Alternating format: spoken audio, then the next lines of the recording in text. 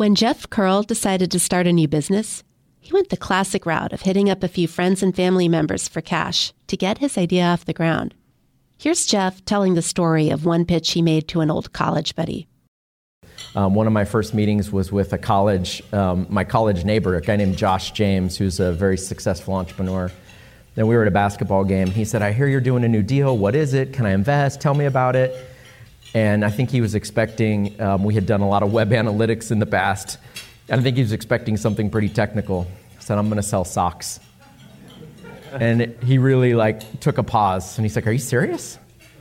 I'm like, "Actually," I said, "I'm going to sell men's hosiery." That sounded better. And then he said, "Okay, I'm in, because one of two things is going to happen. You're either going to make a lot of money, or I'm going to tease you for the rest of your life about the time you made me give you $100,000 for a sock idea. And that's totally worth it to me. I'm in." Josh James, who's the CEO of a big software company called Domo, recalls it pretty much the same way, except Josh said he ponied up $200,000, not $100,000. And that's the least of it. That money Jeff raised was back in Stance's earliest days in 2009. A couple years later, he raised another $7 million, mostly from venture capital backers. And 3 years after that, he raised $26 million. 2 years ago, he got another $50 million, and then last year, another $27 million. All in all, Jeff talked investors into giving him about $110 million.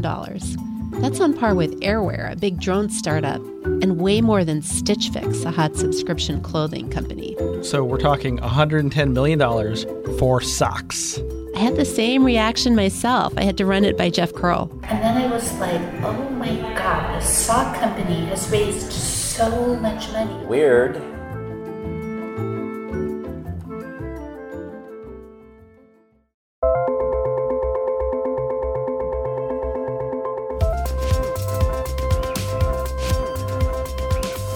Hi, I'm Brad Stone. And I'm Sarah McBride. And this week on Decrypted, we're taking you on a tour of the very unusual world of VC-backed, non-tech startups. Let me break that down. Silicon Valley venture capitalists are known for backing tech companies. But for years, they've also quietly backed plenty of companies they think will grow fast that have nothing to do with tech. This is the same set of investors that helped launch companies like Facebook, Airbnb, and Uber. The difference is, this other breed of company doesn't sell software or build apps. They make products that we've been buying and using for decades, like razors, mattresses, and mayonnaise. Stance, the sock company started by Jeff Curl, is just the latest of these consumer companies that VC investors are pouring money into. Last year, non-tech companies raised $4.9 billion from VCs, about a tenth of all money VCs invested, according to CB Insights. So we'll be asking why. Why invest in socks, not software? And how? How do these investors decide which companies are worth backing? These non-tech companies are notoriously hard to scale up, and there are many examples of companies that didn't make it. Stay with us.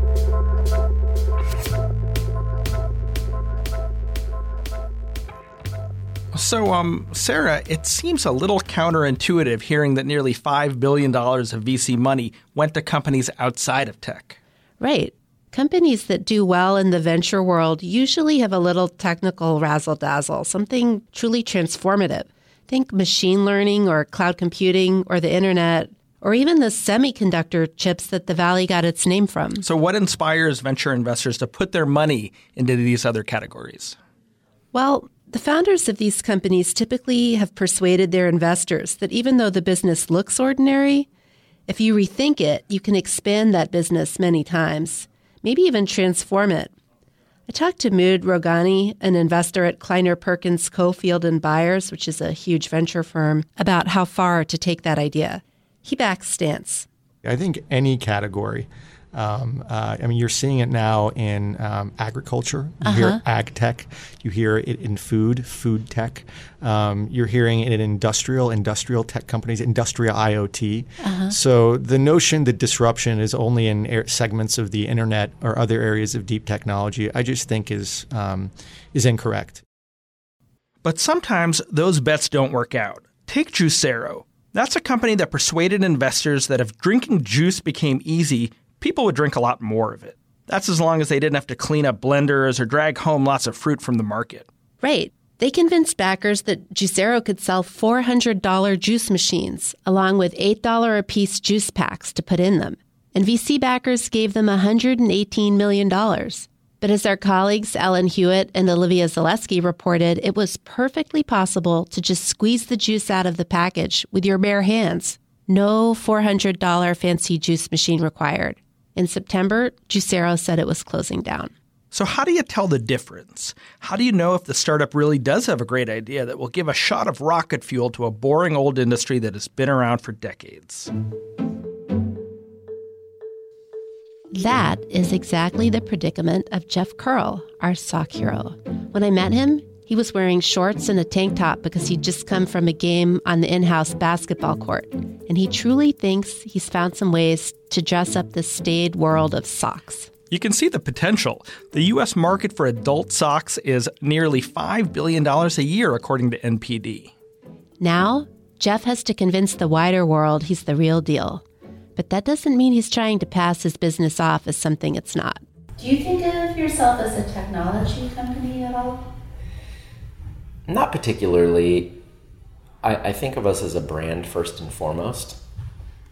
So to build his brand, Jeff needed to start with the right product. He methodically looked for a staple that could use better branding, along with a little more innovation. Once he settled on socks, he had to hire people with, and I can't believe I'm about to say this, some serious sock chops. One of those people is Taylor Shoup, Stance's co-founder and chief product officer. He's a wiry and wisecracking guy who's about 10 years younger than Jeff. They had the same marketing professor at Brigham Young University in Utah who introduced them. And at the end of a long afternoon at Stance, Taylor stood outside their research building and made a little bit of a confession.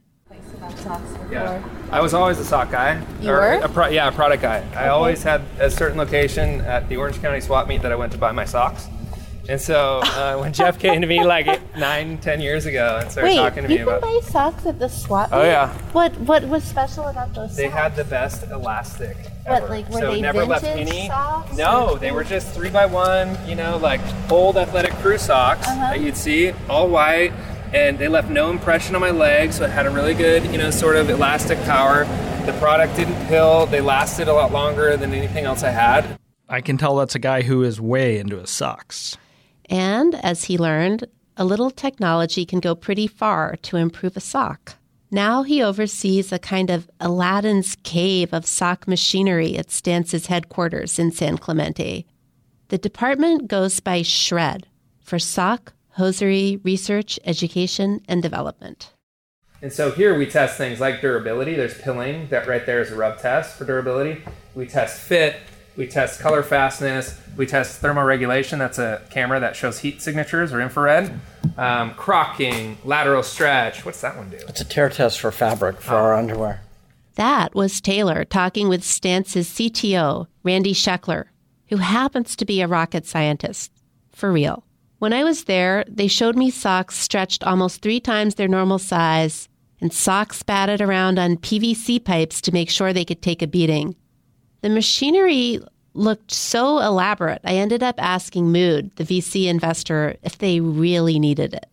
Whether it's absorption, whether it's wicking, whether it's ability to grip, whether it's ability to, survive through 1,000 times through the wash, whatever those attributes are, they measure, and there's customization around areas of the sock where that matters relative to what you're using it for. You'd be surprised. You spin all of these knobs, you get permutations that are in the thousands. And so that's part of the scientific side of kind of what they're testing. As well as like producibility. How much is it going to cost if we produce here? How much of a market is there? And so left brain, right brain, scientific, fun, all of those things that come together, it's a lot more complicated than what you would think. Okay, so bottom line, they need all that testing. And absolutely. Okay. Yeah. All right. Okay, those are some fancy socks, and it seems to be paying off. Stance has a pretty ardent customer base, including everyone from teen skaters to superstar athletes like the basketball player Kobe Bryant. One time after a game last year, Kobe, who was hired by Stance to create a sock line, talked about how his socks helped his team, the Lakers, score a big basketball upset against the feared Golden State Warriors. the power of the socks. Yeah. It's got to be the socks, right? I mean, I think it's cool, man. Stance also has licensing deals with the big sports leagues, including the NFL and Major League Baseball. Everyone from Rihanna to Jay-Z is wearing these socks, and many of Stance's celebrity boosters are also Stance investors, so they talk up the socks for free. But before Stance started tapping its network of celebrities, it made sure it got traction somewhere grittier, in skate shops and with surfers. I learned while reporting this story that a lot of fashions start in those communities. Surfers have a kind of a low-profile way of dressing. This is Natalie Gamet from Hobie Surf Shop in San Clemente, California. Which sometimes ends up being more trend-setting. Mm-hmm. They could wear roll-up Levi jeans, retro Aloha shirt, and then Stance socks, and then that be the trend. Stance is constantly working to stay ahead of what's cool. It hired a team to come up with 4,000 designs a year. They try to make sure the patterns grab the eye. For example, Taylor, he's the sock guy who took me on the tour of Stance's research lab, showed me a pair of holiday socks. One foot has the letters SLAY across it, and the other RIDE. I thought at first it was a typo. The thing about socks is that it's just such a great canvas for expression. And, it's so novelty that you can do it like this one, sleigh ride. That's what, it's called. Right? Instead of like, it's supposed to. Like slay it, you know what I mean? I love you're going out there and you're killing it. Yeah. So, and mistletoe, right? Instead of with the T. I love that too. So, yeah. That one was confident too. 2 words, one on each sock, spelling out the weapon and the part of your foot, not the seasonal plant. Stance has endless clever designs. Recently, the internet lit up because Justin Trudeau, the Canadian Prime Minister, wore a pair. Those showed Chewbacca from Star Wars. So Stance seems to be doing well so far, but it's a tall order having to think up 4,000 catchy sock designs a year. How do we know it has staying power?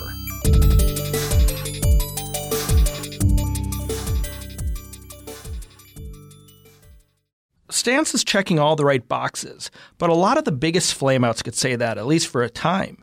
Juicero, the juice startup we mentioned, said it had special technology and shut down anyway. And retailers like One Kings Lane and Shoe Dazzle had big-time celebrity ties, and they ended up selling for fire sale prices. Jeff Curl says he's avoiding their problems, and he partly blames those failures on the investors. He says a lot of VCs just didn't understand how to size up a retail business, especially a few years ago when he started talking to them about raising money. Jeff actually makes an interesting point about e-commerce, one that deserves a deeper discussion, maybe for another time.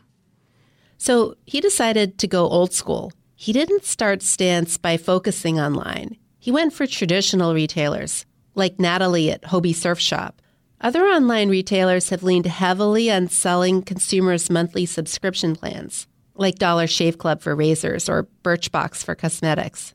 Only now, 7 years in, is Jeff gearing up subscription socks and seriously beefing up his online sales. That's in part because so many brick-and-mortar retailers are struggling, including some of the retailers that sell socks. And those troubles in retail are partly why Jeff raised so much venture capital money, in case he ever got the opportunity to buy some struggling brands that could help Stance. So far, that hasn't panned out. And I thought, opportunistically, maybe we could find some great teams, some great entrepreneurs, some interesting product categories through acquisition. So I wanted to have a big balance sheet if that ever happened, and it just really hasn't. And I think it's been more cost-effective and more innovative for us to work on those products ourselves. So a lot of that venture money is still in the bank, and Stance's revenues are over $100 million. They expect to turn a profit starting next year. Sarah, does anybody have anything bad to say about Stance? I found one person. Sucharita Kodali, a retail analyst, raised a red flag or two. That's always a risk that a company like Stance has to to face is kind of everything from knockoffs to companies like Target, kind of basically doing their version of a lower price point version of the same thing. She also had some sobering comments about a core group of Stance customers. Stance is, I think, for the most part, a millennial brand. And millennials are really fickle, and they're constantly trying new things. And the challenge with that is that, kind of some of these new brands experience success really quickly because everybody learns about them on social networks. In other words, easy come, easy go.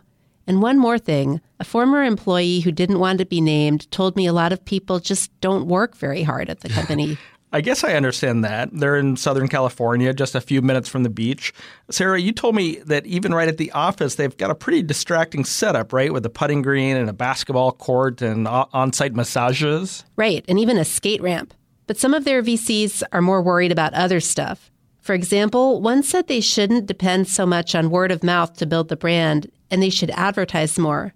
But Jeff and his marketing VP, Noel Bates, both think word of mouth is working great. Rihanna came out with a sock line last week that has her on them in her Met Gala dress and her videos. Drake wore them and posted on Instagram 2 days ago of him hanging out. Do you know this? Yeah, I saw. In the Rihanna socks. Just FYI, Drake, the singer, is Rihanna's ex-boyfriend. I actually did not know that. BuzzFeed, Mashable, E! News, People, InStyle, Vogue, Elle, Cosmo, everyone covered her collection, but now they're all covering it again because it's all at Page 6. That's great. All about how Drake, is like, this is as close as Drake can get to Rihanna right now, and he looks all sad in the video. He looks all sad in the picture. So I was running the report on everywhere that this has appeared, and it was $6 million worth of advertising.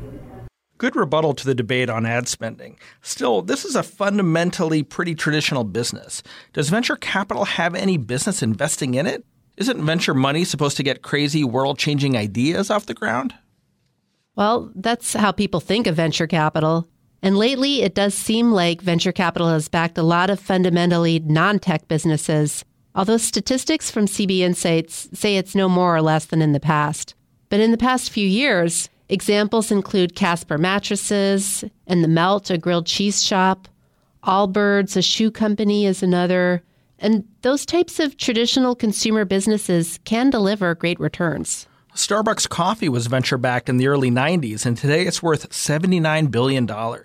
More recently, Blue Bottle Coffee raised about $120 million and got acquired by Nestle for hundreds of millions. And that's Jeff's point. He says a well-built brand can deliver the same kind of returns to investors as a traditional internet or software company.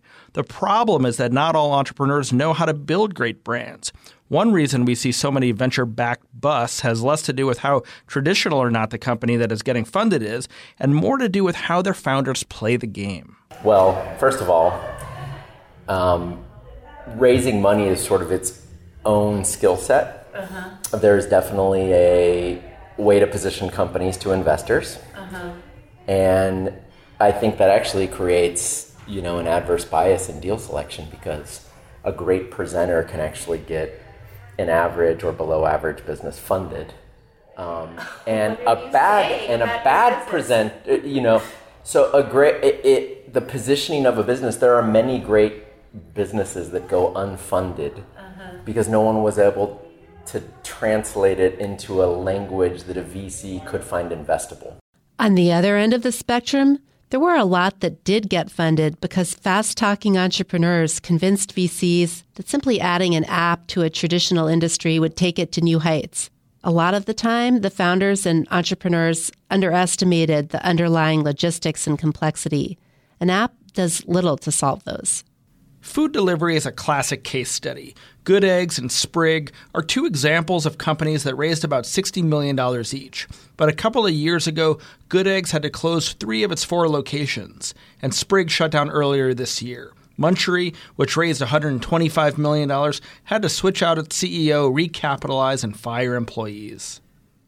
This feeds right into the idea that Silicon Valley caters too much to millennials with a lot of money to spend on frills, including food delivery, juice, and I have to say it, socks.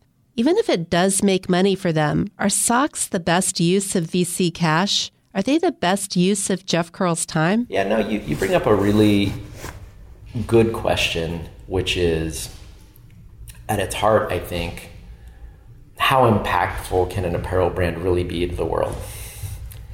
And, when we first started it, maybe I was at a less mature, phase in my life and thought less about legacy. And at the time, it was really quite a selfish notion of what I miss doing is going into the office with a small group of really talented, hungry, ambitious people. And I don't really care if it's software or consumer products, or maybe the passion for the product can be completely secondary, because what I care about is the group of people. And with Stance, we've absolutely created that. It's a very special leadership team. It's an incredible culture. People will love to work here. Okay, but Brad, don't you think that when you meet some of these entrepreneurs who are clearly brilliant, super capable people, and you feel like, yeah, they could be curing cancer, and instead they're helping us get around faster. Or making more comfortable socks. Right. I have to say, though, I'm sort of impressed by what Jeff has built. Clearly these socks are a little bit of a fad. You see them all over the place. Maybe they've identified something. We've kind of taken this garment for granted for so long, but we can have a little bit of fun with it. Right. He says that the product goes well beyond the sock. He has all these ideas about how it stands for individuality and so on. And I buy that. What is the future for them? Are they going to do other kinds of clothing? So you can already buy men's underwear, women's underwear about to launch. So what is next beyond undergarments? Can you see Stance shirts or baseball caps? They wouldn't really go into details, but yeah, that would be a natural for them. Also taking on Under Armour, maybe or Lululemon, getting into yoga pants and other fitness apparel more broadly. As long as they're not see-through. As long as they're not see-through. So is Jeff comfortable just running like an apparel company, or does he have ambitions that go beyond just creating clothes? I asked him about that. And actually recently somebody in his family went through cancer, and he started thinking way differently. And I will admit that when I look at that, I find deep motivation of, geez, I've got to get myself in life sciences. These are real problems that are solvable. None of them are easy problems, but they are solvable. And I feel like I could make a difference doing some of that. But I have employees here and I have shareholders here, and we've built a good business and we have loyal fans. And so, look, I think it's probably the kind of thing where, in all, candor, look, maybe Stance is something I operate till I'm old, but if there was a transition, I think I would find myself thinking about a venture that had the potential for more purpose.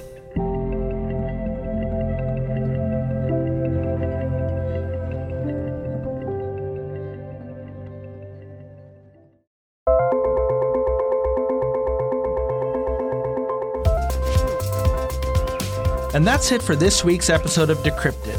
Thanks for listening. We always like to hear what you think of the show, so get in touch at decrypted@bloomberg.net, or I'm on Twitter at McBrideSG. And I'm at Brad Stone. If you haven't already, subscribe to our show wherever you get your podcasts. And while you're there, please leave us a rating and a review. This goes a long way to get this show in front of more listeners.